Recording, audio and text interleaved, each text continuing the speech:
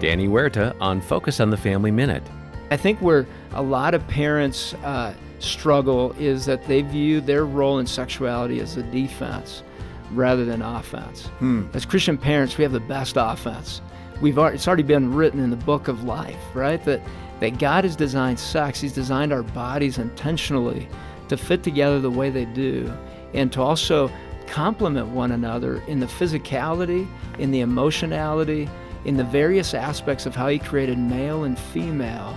And we have all that information, and we get to impart that to our kids along the way from a young age, and finding opportunities to teach that. Our role is to be on offense and not go off of fear and defense. We have nothing to fear, but we have a lot to give. You can hear more from Danny to help your family thrive at FamilyMinute.org. It's time to level up.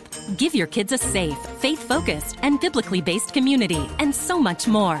Join the Adventures in Odyssey Club. Club members get on-demand access to the exciting Adventures in Odyssey series, including more than 900 episodes. With faith-building activities, parental controls, and a safe online community, the Adventures in Odyssey Club could be your best adventure yet.